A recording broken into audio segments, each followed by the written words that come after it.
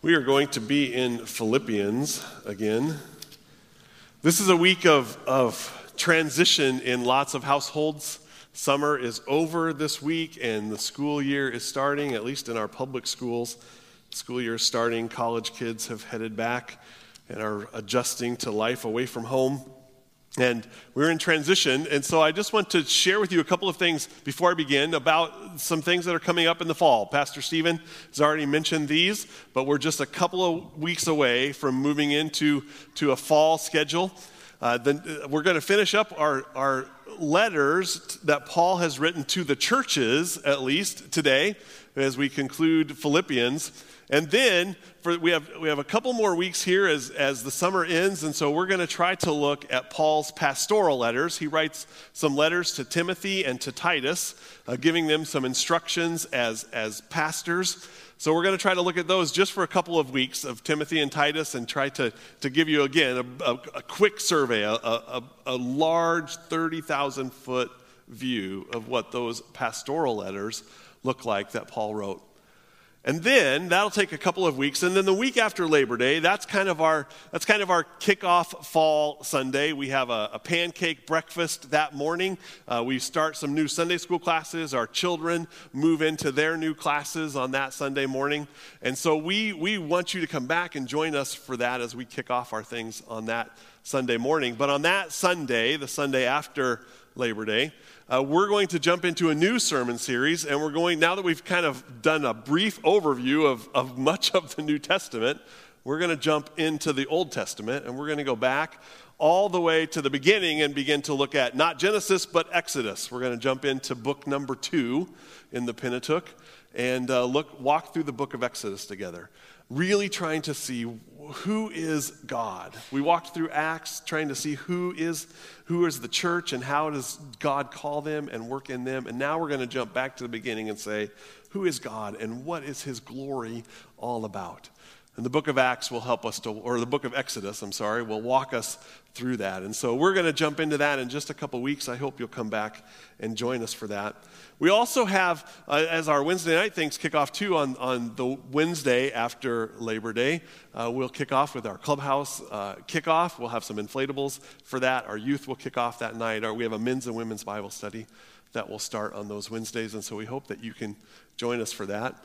And as Pastor Stephen mentioned, there's a couple of things also coming, a child baby dedication is coming up in September. If you would be interested in that, you can contact one of us and we'll share the information about that. And a baptism service that we're going to have on a Sunday morning as part of our Sunday morning worship on Sunday, October 1st. And so we would love to visit with you more about those things if you'd like to be a part of that baptism service or a part of that child dedication. All of those things are coming. And so fall, it's still, today it doesn't feel like summer. It will feel like summer this week when it's 90 degrees again. But fall is on its way. And so I hope that you'll put those things on your calendar. We're going to jump back into Philippians. It's page 980 if you're in your Pooh Bible this morning. We've been walking through these letters of Paul. We've been walking through them chronologically, the way that he wrote them. This is a letter that Paul wrote, the last of the church letters, at least that Paul wrote while he was imprisoned in Rome. He sent off some letters to the church in Ephesus. He sent a letter to the church in Colossae. He sent a letter to Philemon, a layperson in Colossae. And then he sends off this letter to the church in Philippi. We walked through the church of Philippi. If you remember last week, we painted a picture a little bit of Paul's initial time in Philippi. He came, he started a church right on with some women that were worshiping beside the river. Started a church. He was then thrown in prison. There was an earthquake. He could have escaped but didn't. Then jailer saw that, and the jailer asked, "What must I do to be saved?" And Paul replied, "You just have to believe. Believe." And the church was started in Philippi. Paul went back several times to Philippi. Often on his journey on his missionary journeys, he would stop. And he began to watch the church begin to grow and flourish, and more people coming to the faith, and the gospel becoming more and more alive to the people in Philippi. They were truly partners in the gospel. He says that several times. In fact, here in Philippians, in his letter to the Philippians, he calls them his joy and his crown. He loves the people of Philippi. They have given him financially. They have supported him a number of times throughout, and they were big givers to the gift that he was hauling, that he took to Jerusalem from all of the churches. They were initially a huge part of that gift. Even now, this letter that he writes back to them is because they sent Epaphroditus, a man from their church in Philippi. They sent him with a gift to Rome when they heard that he was imprisoned in Rome. They sent Epaphroditus with a gift that he might bring it, that he might support Paul, that he might be an encouragement to Paul. And so even now, while he's imprisoned in Rome, he is the church of Philippi is an encouragement and a partner to him in the gospel. And so now Paul is writing this letter back to a church that he knows well, that he knows the people well. He started it himself. He knows from the very beginning this church in Philippi, and he's sending a letter, what may possibly be one of his last letters, to them. And so last week we said, what does he want for these people in Philippi? What is the one thing, if we had to narrow this whole letter, all 4 of these chapters down to one thing, what's the one thing that Paul wants for the believers in Philippi? And it's this: joy. Joy. 12 different times he talks throughout the letter to the Philippians about joy.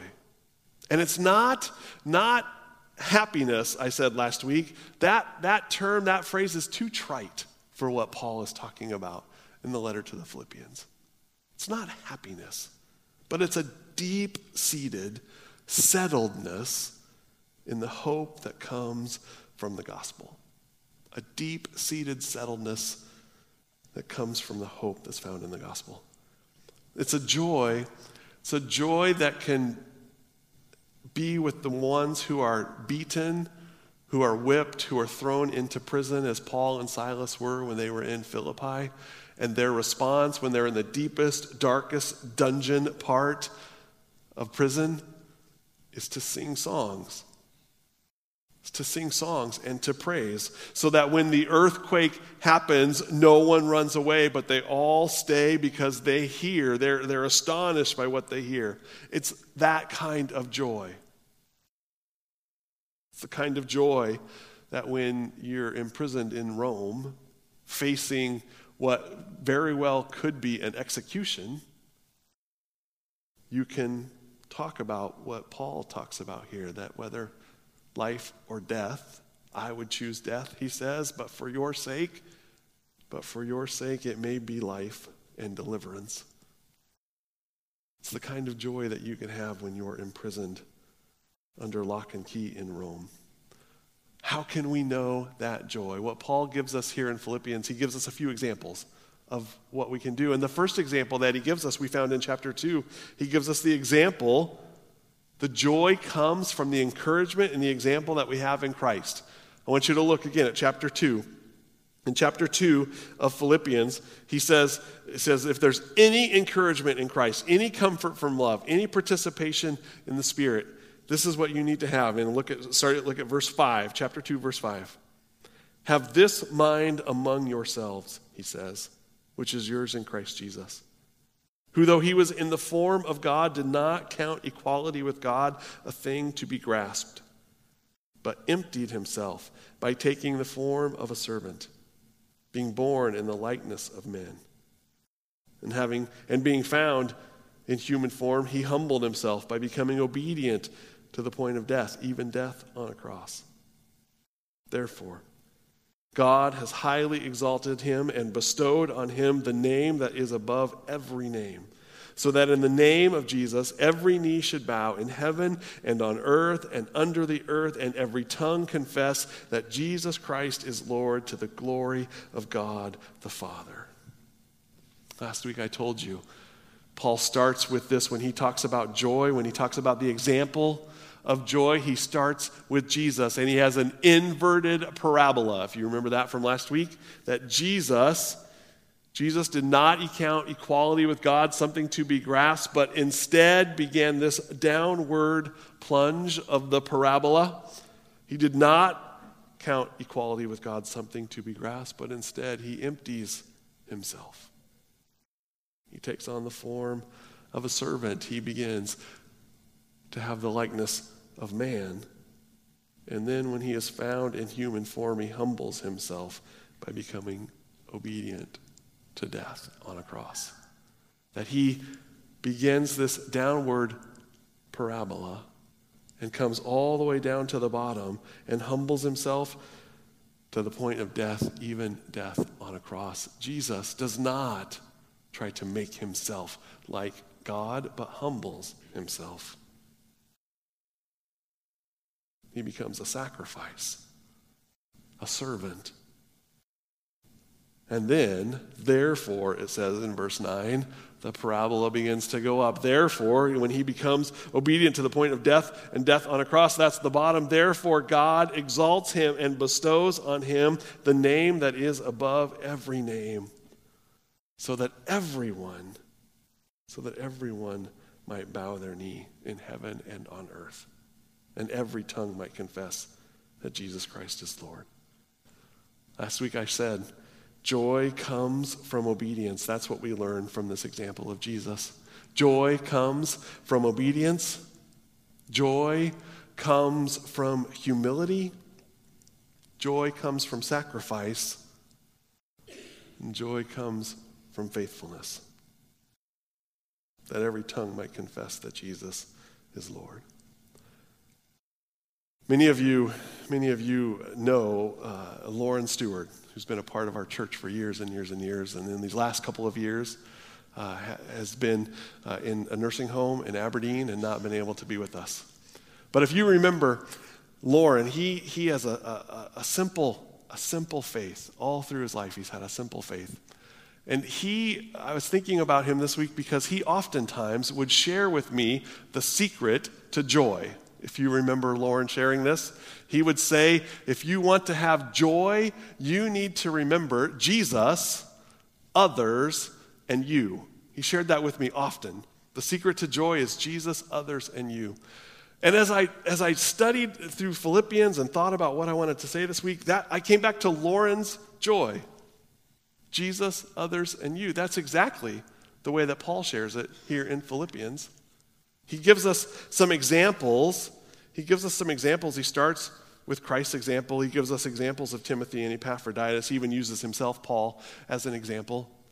But he reminds us that joy comes from Jesus, from others, and then in ourselves.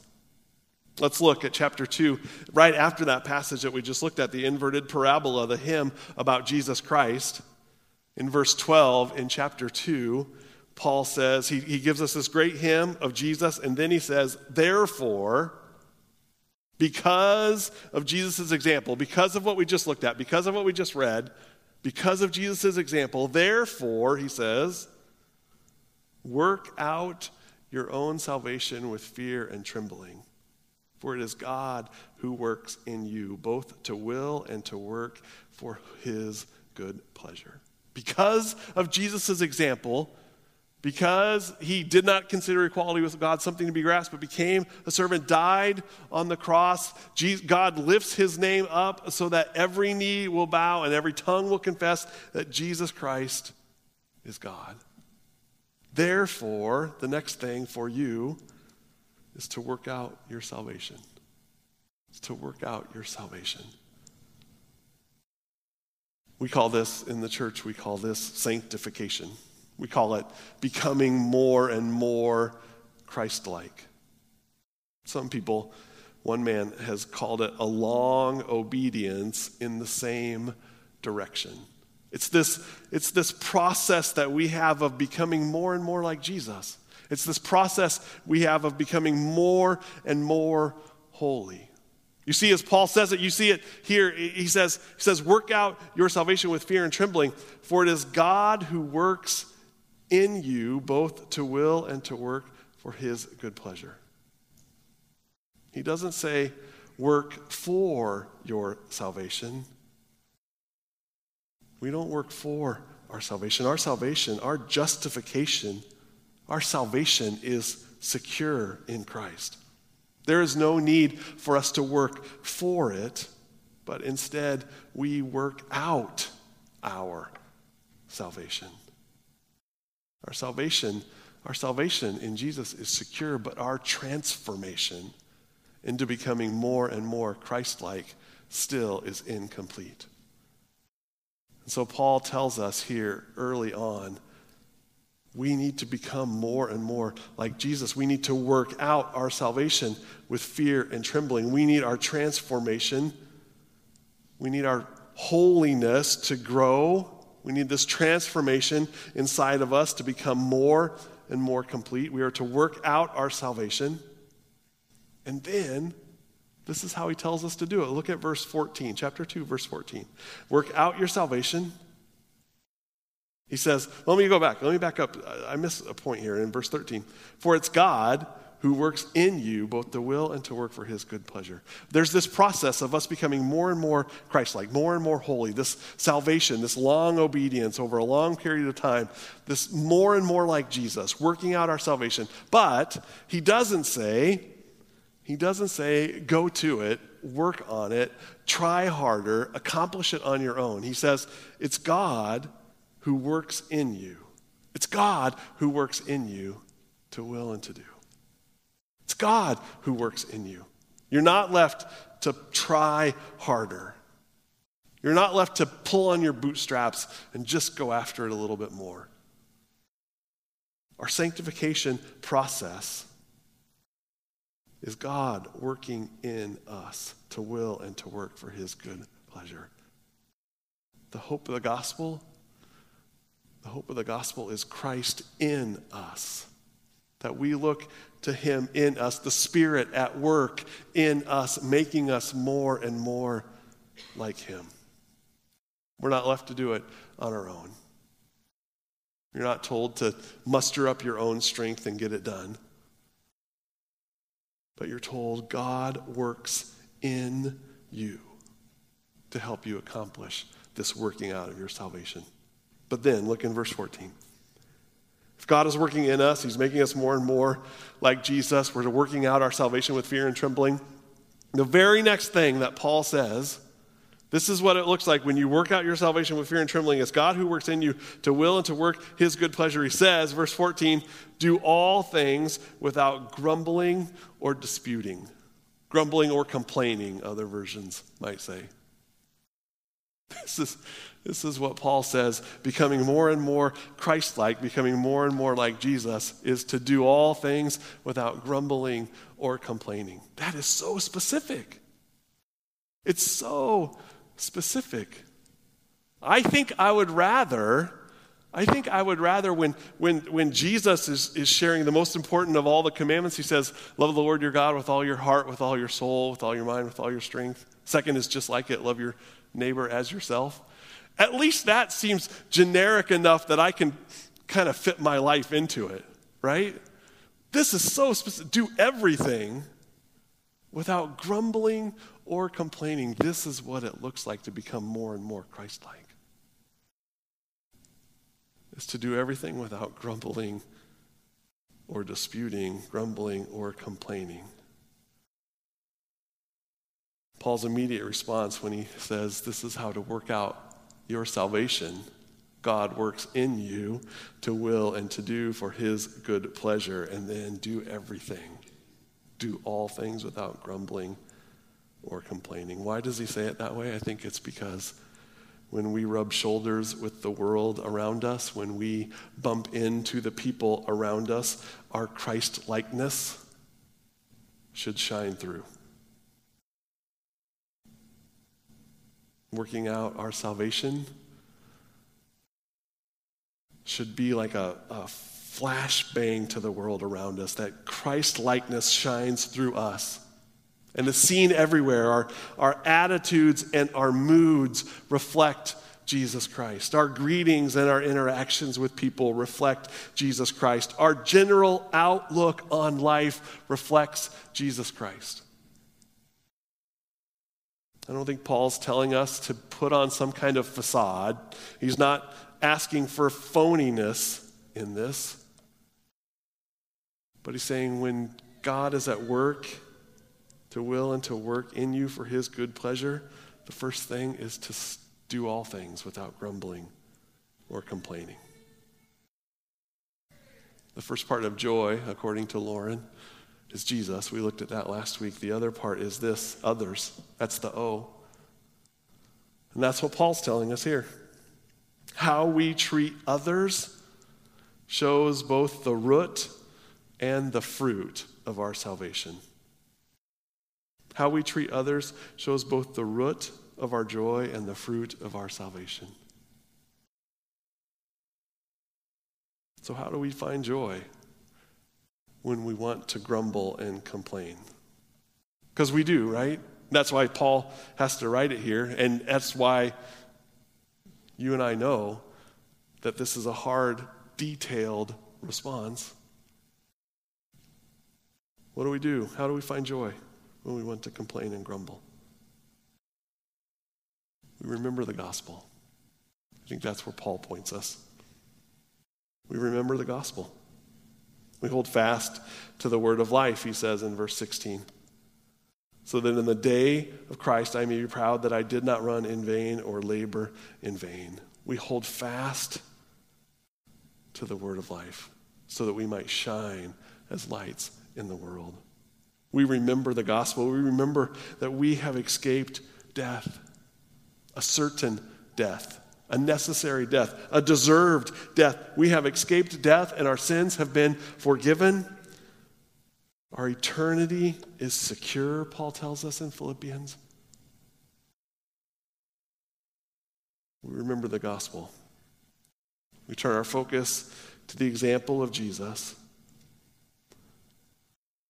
who humbled himself to death, became a servant, became a sacrifice. And we focus on the example of Jesus, and that helps us, that keeps us from focusing on our needs, from our complaints, from our own grumbling.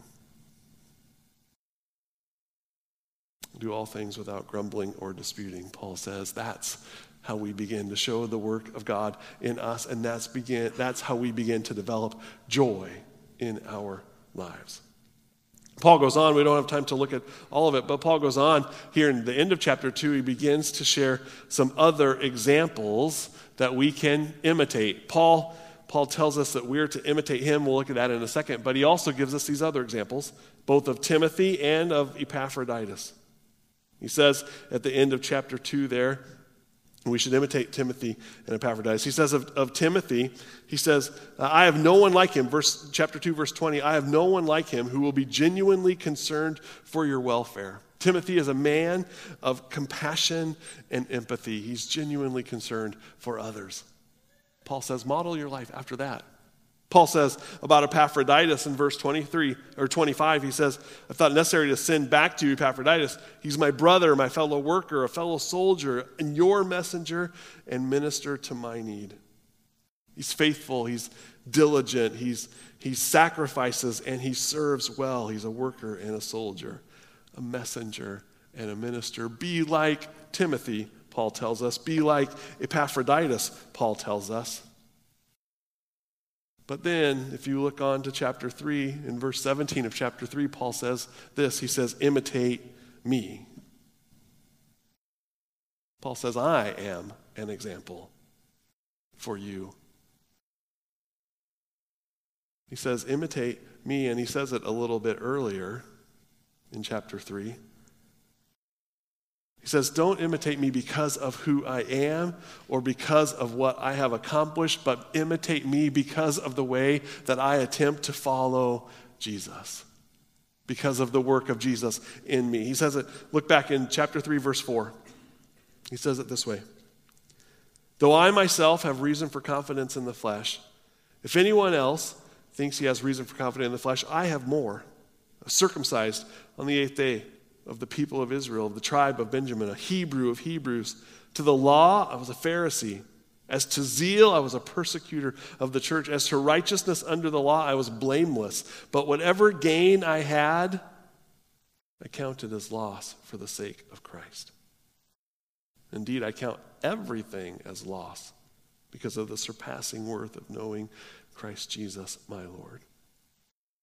For his sake, I've suffered the loss of all things and count them as rubbish in order that I may gain Christ and be found in him, not having a righteousness of my own that comes from the law, but that which comes through faith in Christ, the righteousness from God that depends on faith, that I may know him and power of his resurrection and may share his sufferings, becoming like him in his death, that by any means possible I may attain the resurrection from the dead.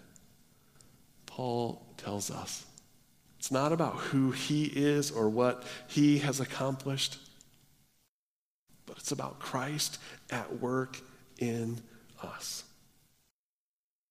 that we might become more and more like Jesus, that our hope comes from Jesus.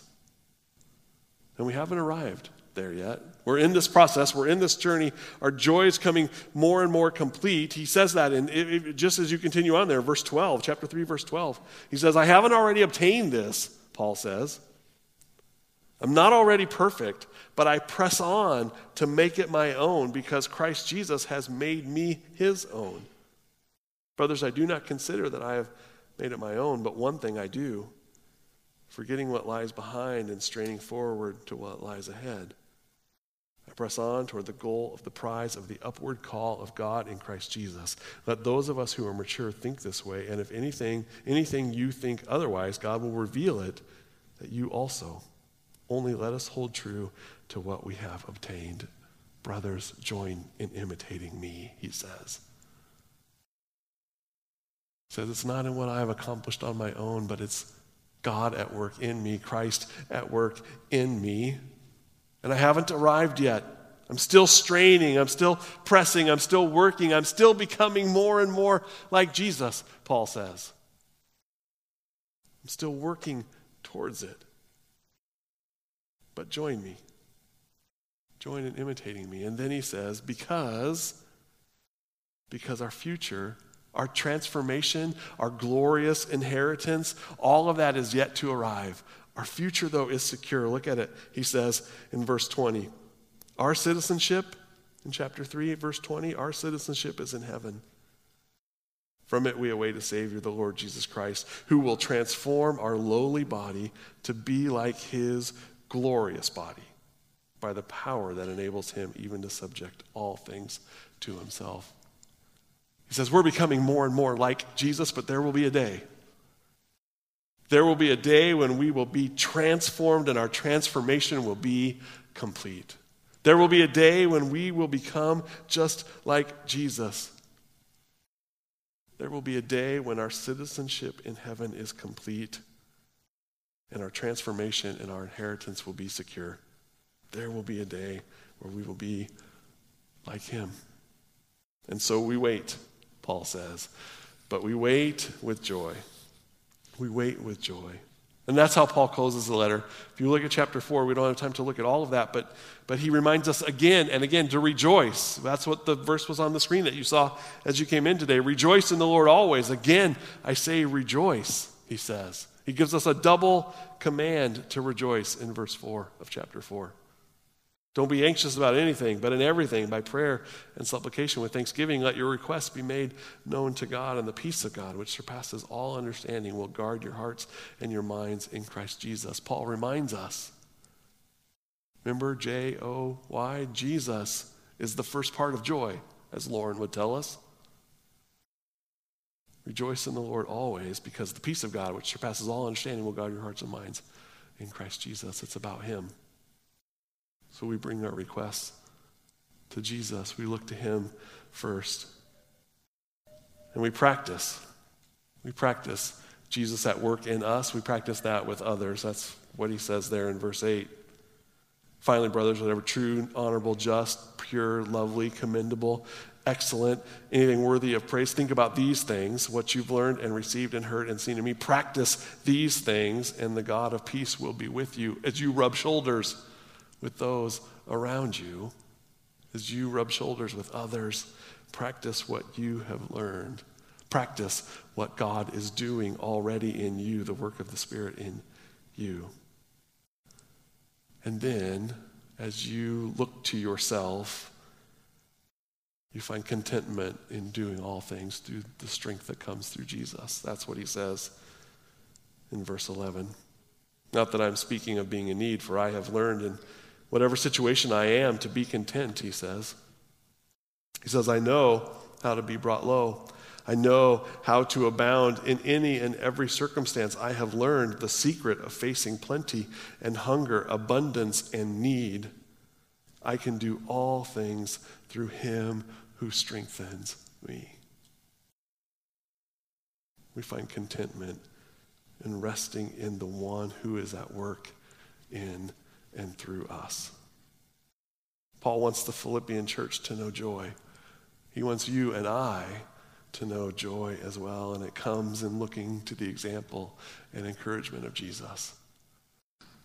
It's declaring the work of God in us as we rub shoulders with others around us, and it's finding our own contentment in the strength that comes through Jesus. The worship team is going to come and help us today to close our service. You're going to help us to sing one of the songs that we have about how Christ is at work in us. That is our hope in glory. Paul doesn't want the Philippian church. He doesn't want the Philippian church to just try harder. He doesn't want them to hear his instructions and just grit their teeth and jump into it all the more.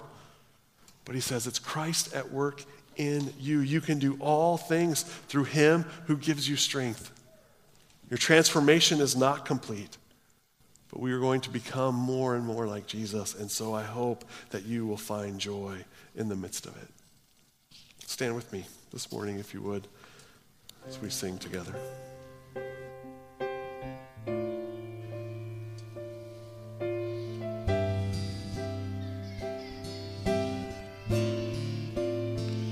What gift of grace is Jesus my Redeemer? There is no more for heaven now to give. He is my joy, my righteousness and freedom, my steadfast love, my deep and boundless peace. To this I hold, my hope is only Jesus, for my life is wholly bound to his. Oh, how strange and divine, I can sing, all is mine, yet not I, but through Christ in me.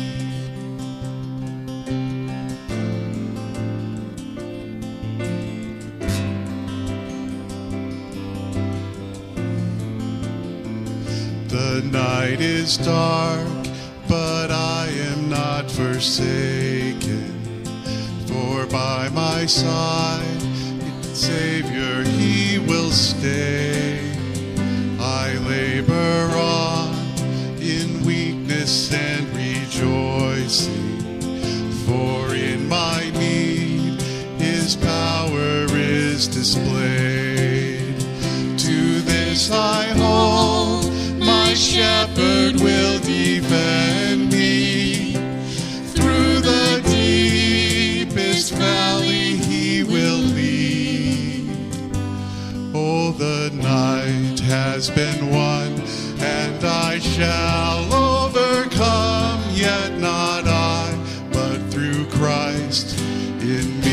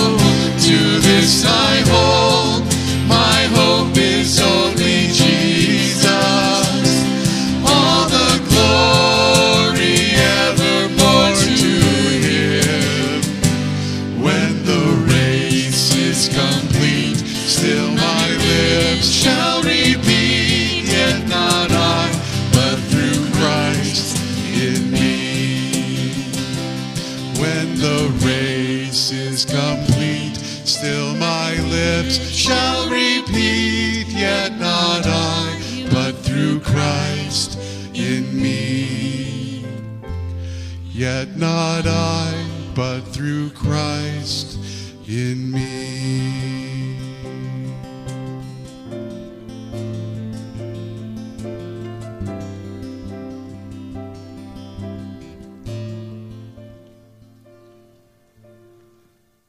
Paul closes his letter to the Philippians with this: "And my God will supply every need of yours according to his riches and glory in Christ Jesus.